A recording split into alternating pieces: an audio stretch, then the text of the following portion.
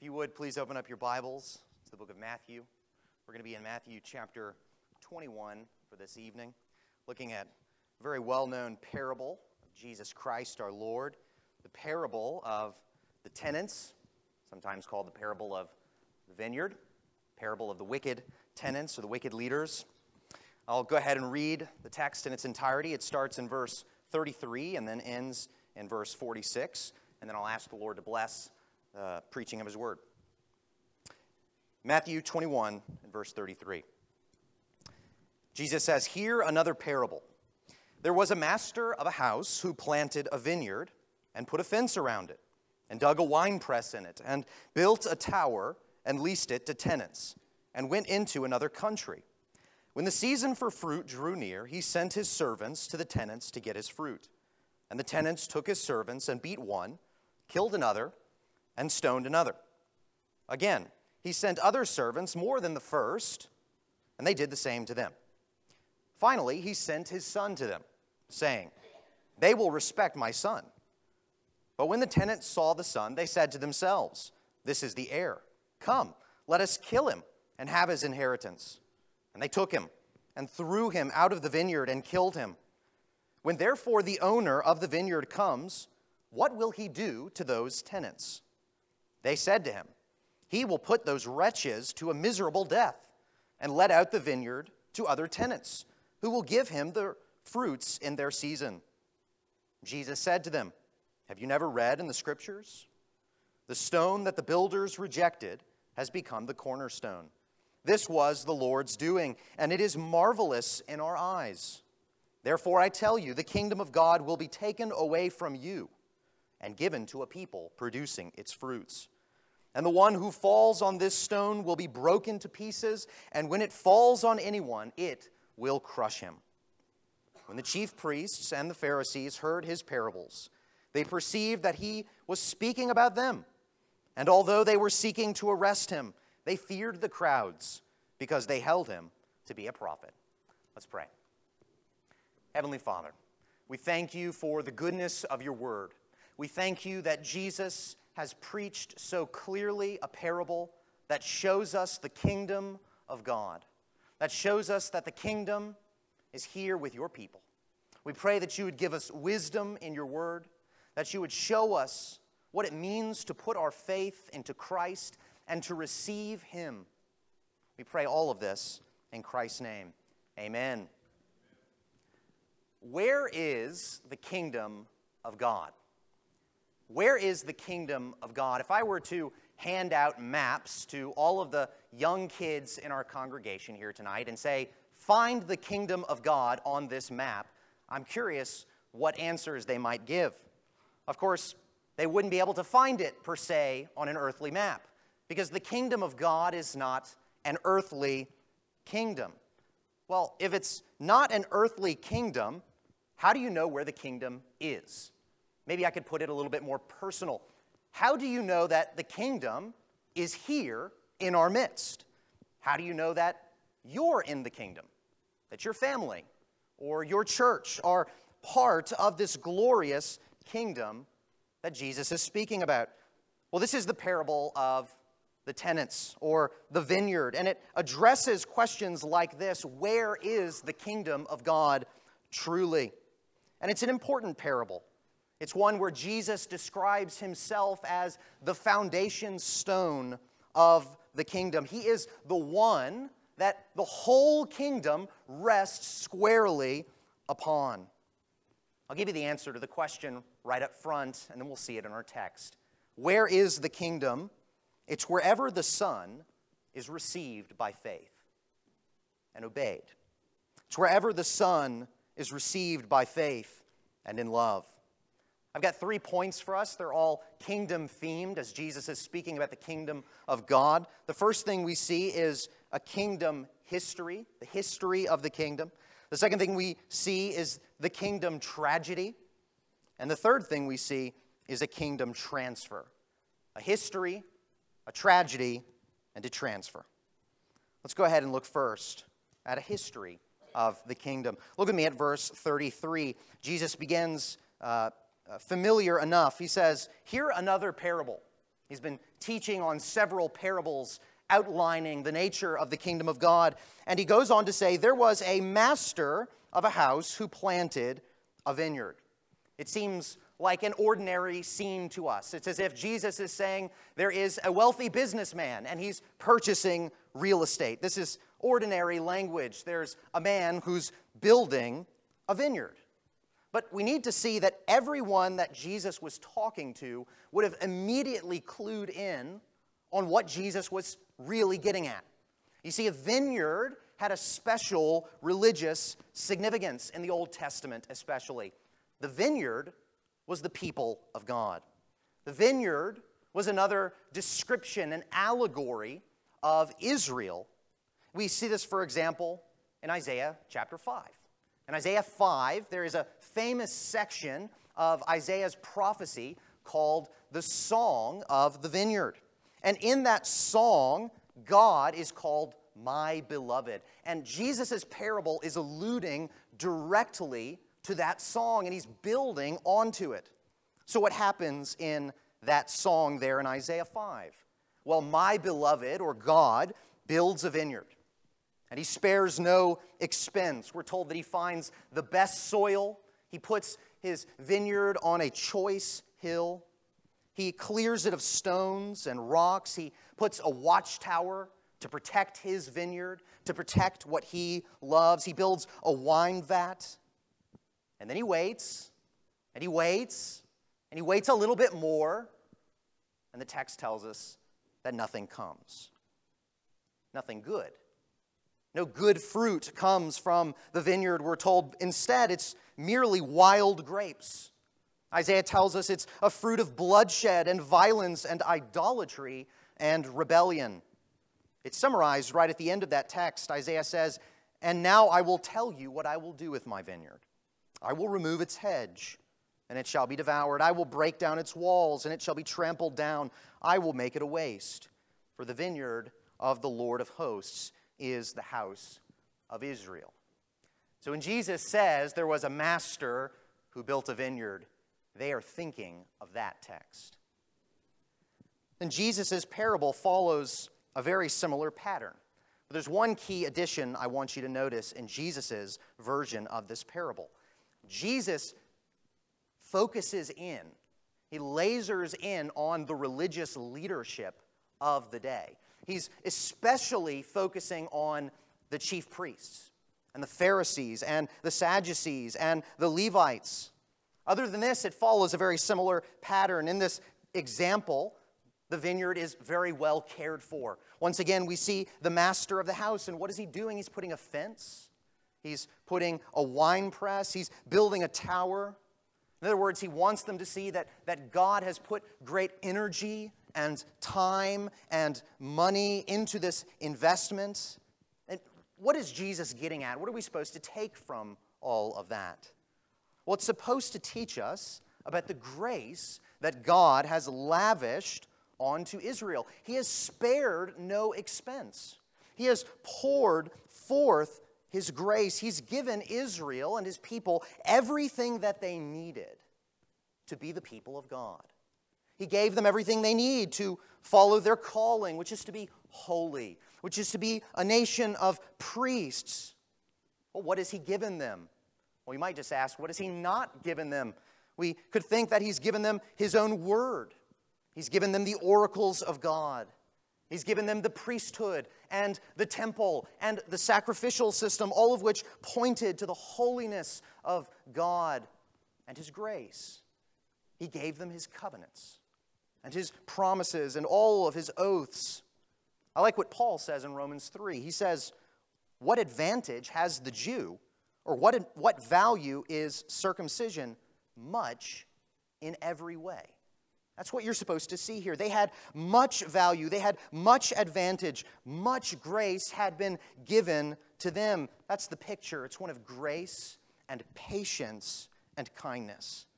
God has been faithful to his people. And the assumption is that they would go on to bear fruit. That's the grand assumption. That's what God is looking for, fruit in his vineyard. Look at verse 34. When the season for fruit drew near, He sent his servants to the tenants to get his fruit. Now is the time. The season is ready. The fruit should be ripe. You should be seeing the point here very clearly. The point that Jesus is making is that the grace of God must lead to change in our life. God's grace is meant to lead to fruit. It's meant to change who we are. It's meant to soften our hearts. It's meant to be received by faith, which then goes on to bear fruit to glorify God. Does that describe you here tonight?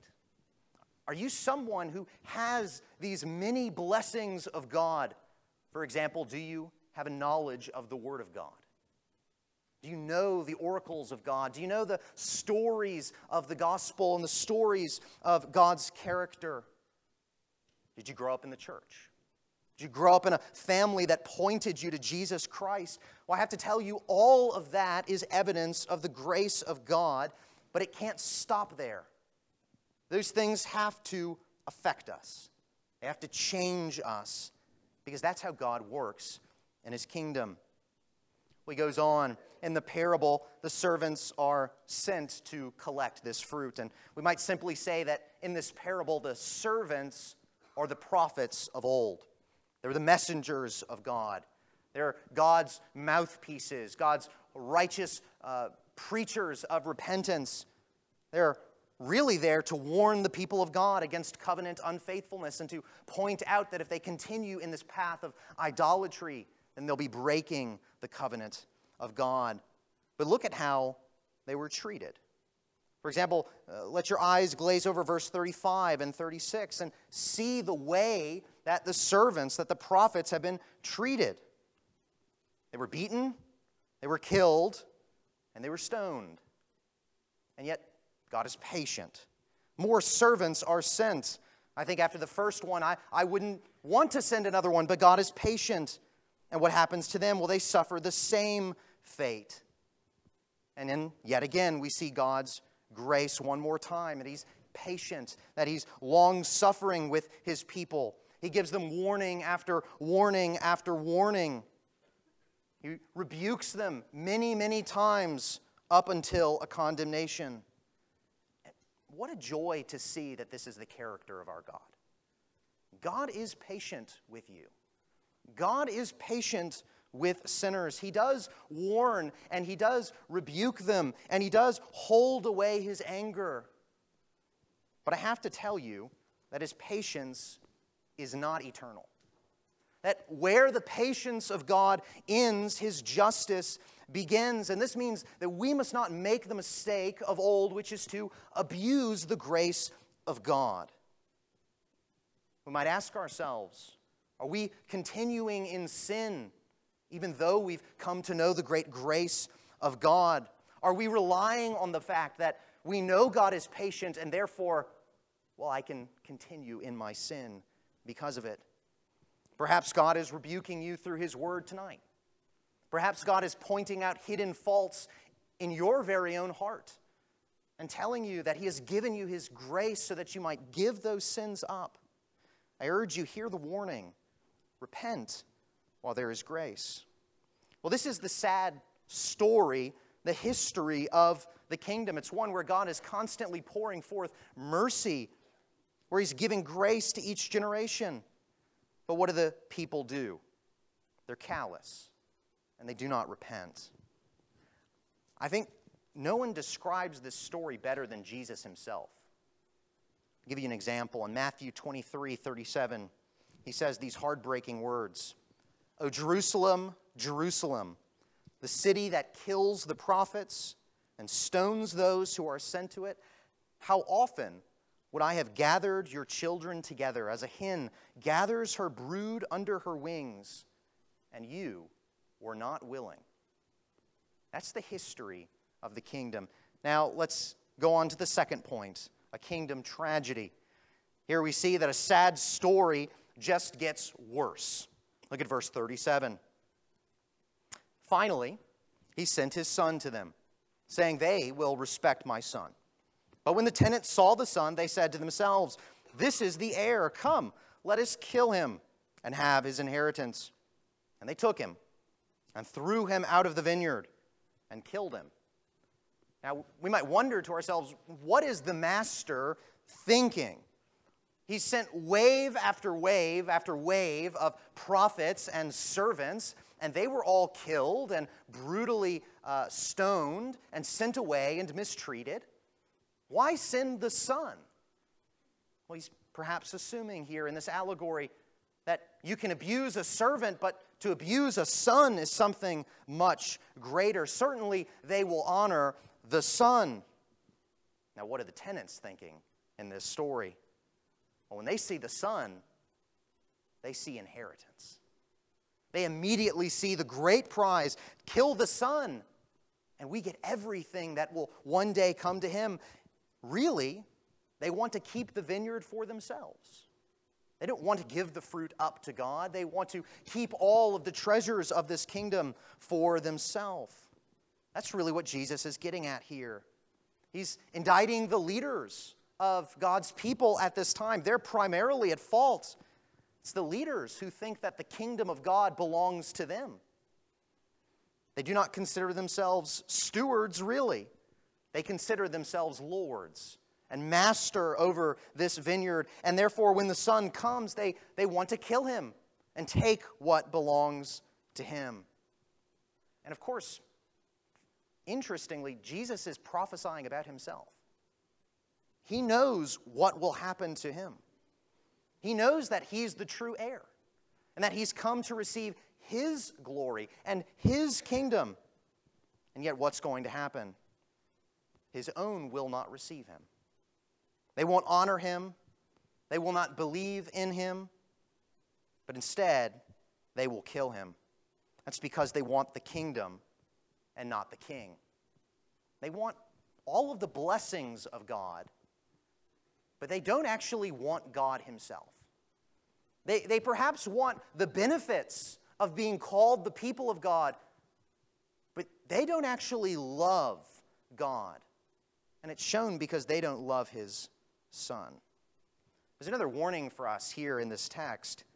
We are not rulers of this kingdom that we're in. We're not masters. We're not lords. At the very best, we're stewards. We're servants. We're citizens. We're at the bottom of the totem pole. We're not great, but we're humble. We're not in charge of the kingdom, but we're under authority. And perhaps most importantly, here in Jesus' kingdom, the citizens actually adore their king. They receive him with love. They receive him with praise and honor. This is the great mistake of the Pharisees. That when you reject Christ, you reject the whole kingdom. It's because Jesus himself is the vine. He himself is the vineyard. Remember John 15:1. What does Jesus say? I am the true vine. If you reject the Son, what do you get? Nothing. This is the tragedy of the kingdom. And the Jewish people, under direction of wicked leaders, find their king and put him on a cross. And instead demand that the kingdom be theirs. It is a spiritual treason of the highest level. That's kingdom tragedy. And finally, we see a kingdom transfer. Here the parable is finished, and Jesus, being a wonderful teacher, asks follow-up questions. What does he ask? Look at verse 40. When therefore the owner of the vineyard comes, what will he do to those tenants? And the crowd gives an answer, and what do they say? Look at verse 41. He will put those wretches to a miserable death and let out the vineyard to other tenants, who will give him the fruits in their season. And of course, that's the right answer. Justice will be done. The master of the house will not let this go. In fact, literally what they say is that wretched men will come to a wretched death. In other words, the punishment fits the crime perfectly, and Jesus does not shy away from that at all. But he does go on to teach them further. Look at verse 42. He says, "Have you never read in the Scriptures, the stone that the builder rejected has become the cornerstone? This was the Lord's doing, and it is marvelous in our eyes." We might think to ourselves, well, Jesus, why are you continuing on? Certainly you've made the point, but there's more he has to say. And he makes this point from Psalm 118. That's where he's quoting from. Let me just tell you briefly about Psalm 118. It's a festal psalm. It's a song of celebration, and it praises God, particularly for establishing Israel as his chosen place of dwelling. And Jesus quotes verses 22 through 23, which speak of a rejected stone. Well, what is the rejected stone in context in Psalm 118? The rejected stone is Israel. They are a people that are weak and small, and the nations look at Israel and they say, "You are nothing, and you are powerless, and your God is powerless." And yet, even so, God takes this small and weak enslaved people, and he chooses to build his kingdom through them. They're the stone. And so what is Jesus saying here in our text? Well, he's saying something like this: I am the true stone. I am the true Israel of God. I'm the real vineyard of God. He's revealing God's plan all along, that he will now build his kingdom on his Son. And the nation of Israel was a shadow of that truth. It was pointing to Jesus as the true reality. Israel was rejected, and Christ will be rejected, but he will be the one that the kingdom is built upon. Well, he goes on and he summarizes really his whole lesson here in verse 43. He says, "Therefore I tell you, the kingdom of God will be taken away from you and given to a people producing its fruits." It's very clear. The kingdom of God will be taken away. From who? From those who abuse the grace of the kingdom, who do not respond to the grace of God with fruit and with love. And notice one thing here. It's not that he builds a second kingdom. It's not that he has one kingdom and he gives up on that kingdom and that kingdom has failed and now God is restarting with a new kingdom. No, instead it's a kingdom transfer. He is taking the kingdom from those who do not receive the king, and he is giving it to those who do, to those who produce the kingdom fruits. Because after all, we've already seen that's what God is after. God is after and searching for a people who will bear fruit, who will believe in his Son, who will receive his Son, and then go on to bear fruit from their faith. I could ask you one more time tonight. Do you bear the fruit of the kingdom? Has this grace become real in your life? Are you changed under the grace and the kingdom of God? Are you bearing kingdom fruit? That's what Jesus is wanting every person there to ask. That's how they'll know if the kingdom is in their midst. Well, how does this text end?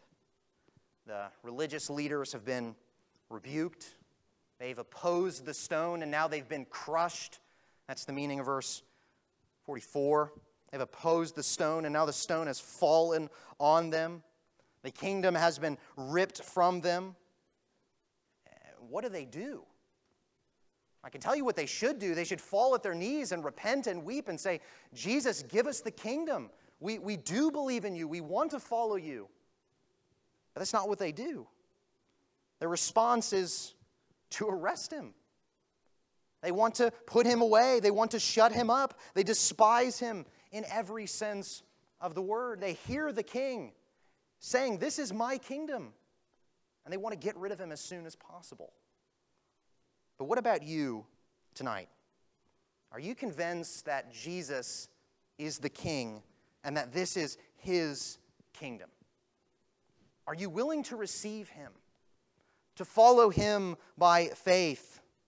Are you willing to receive him and praise him and honor him as the king of this kingdom? We started by asking very simply, where is the kingdom of God? And I'll give that answer one more time in closing. The kingdom is wherever the people of God receive their king, and receive him with joy, and with shouts of acclamation, and with praise, and with the fruit of love. Let's pray.